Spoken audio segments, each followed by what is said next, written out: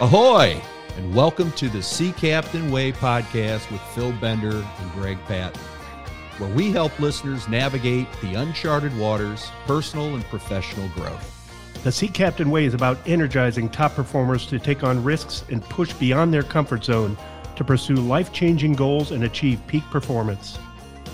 We're going to help you build your vision by showing you how to break free of boundaries that are holding you back. Okay, Phil, so you and I were recently talking about New York Times bestseller called Atomic Habits by James Clear, a super cool book. I had other clients talking about it. And the gist of the book, the premise is it talks about building good habits, breaking bad habits, and mastering behaviors. And the thesis is if you can get 1% better every day, you can have a better chance of achieving your highest priority goals. Now, I know in your coaching business, you have something you call a 1 degree shift. And it's, one of the cornerstones of how you help your clients. Can you take us into a deep dive on what the 1 degree shift is and what it can help do? Yeah, it's a great example of what I'm talking about in the 1 degree shift is the Atomic Habits book. Yeah. And what I did was not intentionally, but basically design an environment that is more sea captain-esque. Okay. Mm-hmm. And that is if you're in a boat over a vast ocean and you shift 1 degree, you're going to end up in an entirely different place. And so staying on the theme of uncharted water, shifting, just the slightest amount, as long as you stay with it, focus on it, continue to build an environment where you have to perform in it. It's a very powerful growth scenario. Yeah. Yeah. So you had mentioned as part of this that people who were able to successfully do this put themselves in the position of running their business versus their business running them. Yeah. And I had mentioned that to some people. It seems to really resonate. Do you feel like a lot of your clients and people that have their business running them versus the other way around? Yeah, I think for anybody who's gone through a startup, done a startup, started in a sales career, any scenario like that, you've got to be there in the morning to turn the key. Mm-hmm. And you've got to be there in the evening to turn the key. Mm-hmm. To open and shut the door. And so the initial phase of growth in a startup is you've got to be there. As I like to say, I call in sick every day, but nobody answers. So I've got to come in. Right? It's a fundamental story of self-employment. Yeah. And so when you go through that, you build wonderful habits. Mm-hmm. Of being reactive to everything that goes on in your world. And you're in a constant state of playing, not necessarily defense all the time, but you're always conscious of the fact that things could fall apart. Mm-hmm. And so that shift, in this case, when I start working with somebody in the coaching, they're high-performing people. Most all of them are. Mm-hmm. And they have moments of brilliance with regards to their work. Yet, the business is running them. And so as we start to discuss it, what that means to forecast, to think like a CEO, to think quarterly, not daily. Mm-hmm. It's a very powerful position to be in, but how do you get there? Yeah. Yeah, I know you said before that, when people have the traditional sales mindset, trying to meet a sales goal or whatever, they often feel like they're playing from behind all the time versus taking the longer view. Yeah. So I thought it was insightful how you have kind of zeroed in on the fact that you need to break free of the limiting behaviors as you set your new goals for this 1 degree shift. How are your clients able to increase their chances of success by identifying these patterns and making a conscious effort to shift away from them? Oh, it's a great question. And the limiting behaviors are powerful things. And it's even worse that these limiting behaviors in some cases got them to the first stage of development. Mm-hmm. It's like pacing yourself in a race for the first beginning of it. Not too fast, not too slow, got me to this place. Now I have to shift. Well, for a lot of people in their business, they get to that shift point and they struggle in the shift itself. It's like we use that example a lot, you and I, about going to base camp on climbing Mount Everest. Remember we talked about that? Yep. And it's that second stage where you need a Sherpa and a guide, and you need to think differently about how you're approaching this goal. And that is not easy for people because of the limiting behaviors. Mm-hmm. And some people are defiant around the fact that, well, I don't want to lose what I did to get there. Mm-hmm. They may even be very strong reaction to the fact that they need to let go. Yeah. But all growth comes through frustration. All growth creates loss. And in order to go to the next stage, you got to let go of some of those important things that got you to the first stage. Yeah. So I hear you use the phrase, you'll say you need to design your environment so you have to perform. Can you expand on that a little? That's a really important element. Okay. Designing your environment so you have to perform. And the way I always explain it is you have discipline, responsibility, and accountability in your life. Everything you do, you either do with discipline, you have a responsibility to it, or you're accountable to it. So an example of discipline, I have one discipline, and that is being on time. I get anxious about it if I'm not. It's all based on, some experience from when I was a kid I won't go into right now. Yeah. But some of it had to do with my dad yelling at me. But discipline, being on time, being prepared, being even early is really important to me. It's my only discipline. Yeah. I'd love to tell you I have others. I just don't. Everything else now has to be done in a structured environment. And so the second piece is responsible. If I'm responsible for something, boy, I'm at my best. If you need me, I will be there for you. How about that? Yeah, thank you. And so to put me in a position of being responsible is a very powerful thing. And most of my life is around it. But the only way I can deliver is to deliver in a structure. I've got to have a model that I follow and that my team knows. And because my team thrives in me being responsible, guess what I end up being? Responsible. Right. And so that's the second element. Accountability means I have to pay for the delivering. And so that could be with a personal trainer.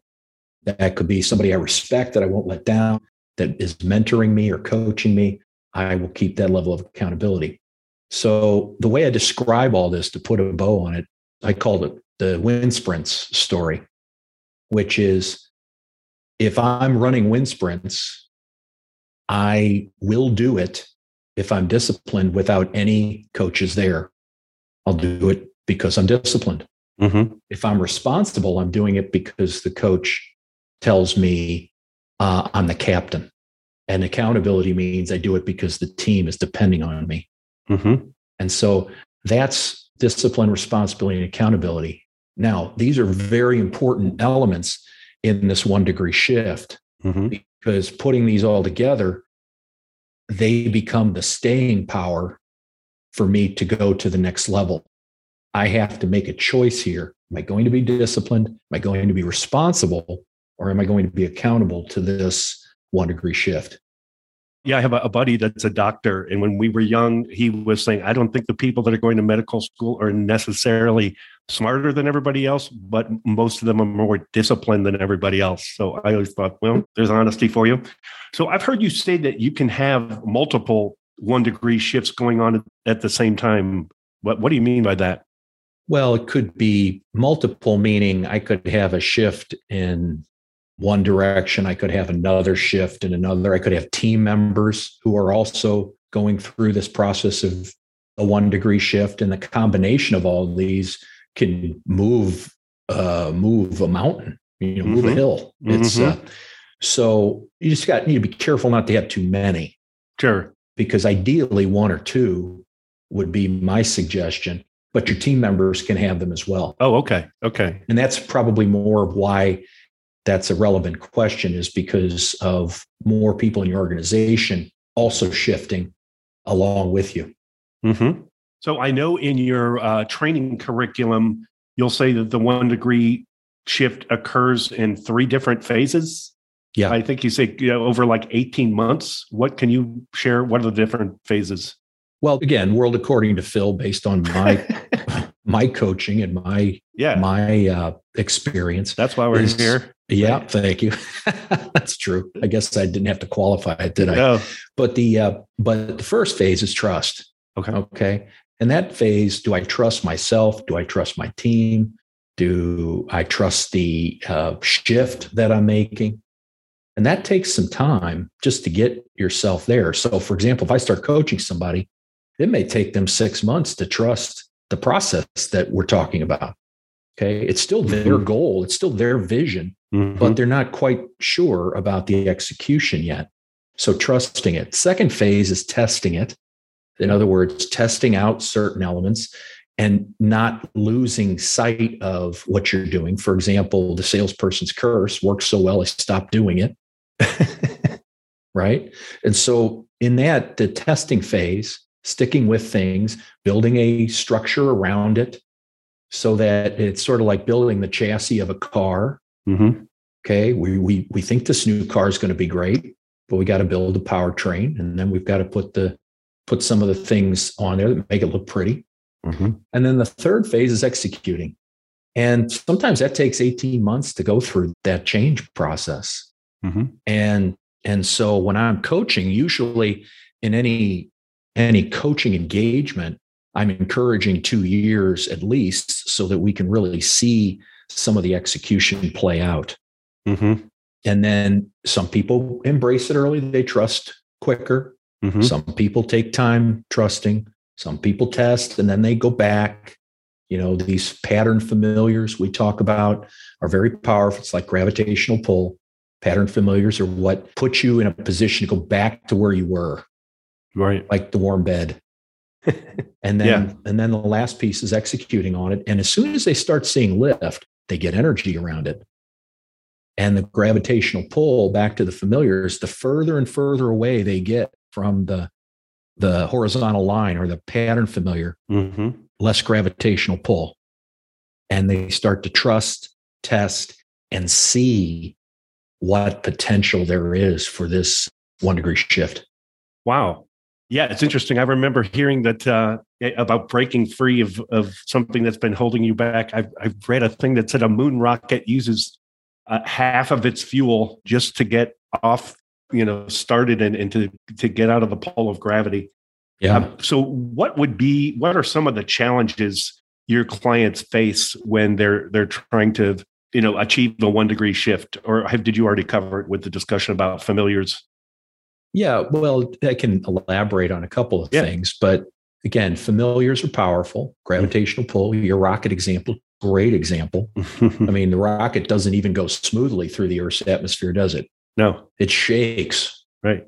It's crazy, right? And you even lose contact for a while, right? So there's all this stuff going on, which is so much like growth in so many ways. I had a coach that used to share with me that when you're pursuing a life of vision, you have both promoters and detractors, both of whom are necessary. And I just thought about that. I said, wow. So in other words, the fact that people are against me or resistant to me achieving this is actually important in this equation. Otherwise, everybody would do it. Right. And everybody would pursue growth if there weren't detractors. And it's sort of like if you're running, the wind just doesn't part for you. It's in your face. And so this whole rocket ship example, the growing away from these familiars, things you knew, great loss comes in that. And you have to let go of the fact that Phil 1.0 is no longer there in existence. Yeah. So a story I share with my clients a lot of the times, and I think is a good example of this, of how to break free of, a habit or something that's holding you back. is I read this story. It was a case study about Intel and about the CEO, Andrew Grove, and how he reached a period, a stage in the company where Intel was unable to match the Japanese price value offering on memory chips, and they just were getting schooled. They couldn't beat them. They couldn't figure out what was the strategy they should be deploying. And so as they're in the boardroom, and he asked the chairman of the board, he goes, "Hey, let's just act like we got fired. Let's role play here, and let's leave the building and walk around the block, get a cup of coffee, smoke a cigarette, whatever they did." And they came back into the building with the mindset of, okay, we're the two guys who are replacing us. And how would we, let's look at this from a different angle. What do you think? And the case study said almost instantly, they're like, we've got to get out of, we're in the wrong business. We need to be focusing on microprocessors, not memory chips. And so in that like mental exercise of wiping the slate clean and, looking at things with fresh eyes that seem to turbocharge them to their success. I don't know, that story resonated with me. It's a fun kind of business brainstorming exercise. It's so good. And I use that example you gave me a lot. Oh, okay. Good. In fact, I have a whole session in my curriculum dedicated to that piece, which is firing yourself as a CEO, right? Mm-hmm. And then let's say the board fires you, and then a day later they go, "Oh, we got it wrong. We're bringing you back." Okay. What would you have done? What would you do differently if something dramatic like that happened? Right. Because we end up so many times not doing it the way we believe it should be done. Mm-hmm. I've been guilty of this. When I ran my firm, I went through a stretch of road where I said, my gosh, I'm terrible at this, and I'm not even doing it the way that I think it should be done. Well, that's not so good. Right. And based on that, I hired somebody to coach me, somebody who would listen to, and listen to me vent, if anything, at the time, but they would listen to me talk about what I believed needed to happen and stop trying to be everything to everybody. Mm-hmm. And it was like climbing Mount Everest and then getting kicked. And I just tumbled all the way back down. Yeah. So that regrouping was very helpful to me. And I never forgot it. Because at this stage, as I'm coaching others and staying present with them, as I like to say, I don't need to be important anymore. I want you to be important. Mm-hmm. But as they do this important work, as they focus on running their organizations, to leave it on the field and not let fear or what has been done get in the way of what can be. Mm-hmm. Mm-hmm. Yeah. So I think we're close to wrapping, but the one other thing I wanted to add was, I know it's important. You were saying with the not falling back on familiars and the need to commit to this new 1 degree shift vision. And I have a friend who's a black belt, and I was talking to him about, the stuff that they can do. And I was asking about, where they put their hand through a brick. I just said, I never could do that. And he said, a lot of it is mental. And he said they're not aiming at the surface of the brick. They're aiming 2 feet below the brick is the plane that they want to hit. I'm like, well, okay, I'm still not doing it, but that's that's cool just to know that the mental part of the game of committing yourself to that success. So, wow, a lot of great stuff you shared today.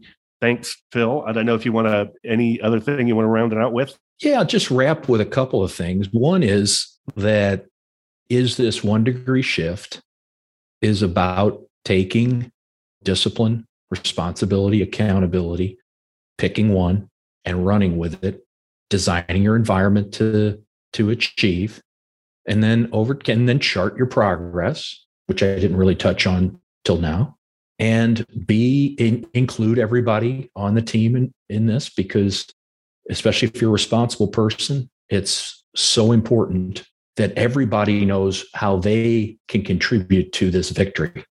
And then understanding that frustration is the step toward growth, Okay. If we were happy with everything, why would we take a risk? Mm-hmm. And that loss comes in all growth. You have to let go of something. You have to grieve it. You have to leave it behind. And so in all that shifting, those steps, when you're operating in a visionary life and you are pursuing uncharted water, okay, mm-hmm. This is an unlimited horizon. And what an exciting thing to see as you look back, what you achieved that was meaningful, important, and most important was about you and your goals and your vision. Yeah. So with that, Greg, good talking to you again today. Great. That was inspiring. I'm going to look for the armada of your clients' boats out on the 1 degree shift to success. I love it. Thanks, Phil. Yeah. Take care, my friend. All Bye-bye. right. Thanks for joining us for this edition of the Sea Captain Way podcast. If you found the conversation valuable, please like, share, and post a review on your favorite podcast app. To learn more about Sea Captain Coaching and how you can start taking advantage of our purpose-driven coaching guidance, visit us at seacaptaincoaching.com and get the Sea Captain view on navigating uncharted waters of growth. The link is in the show notes. You can also follow us at Sea Captain Coaching on Facebook, Instagram, and LinkedIn. Wishing you fair winds and a following sea on your journey.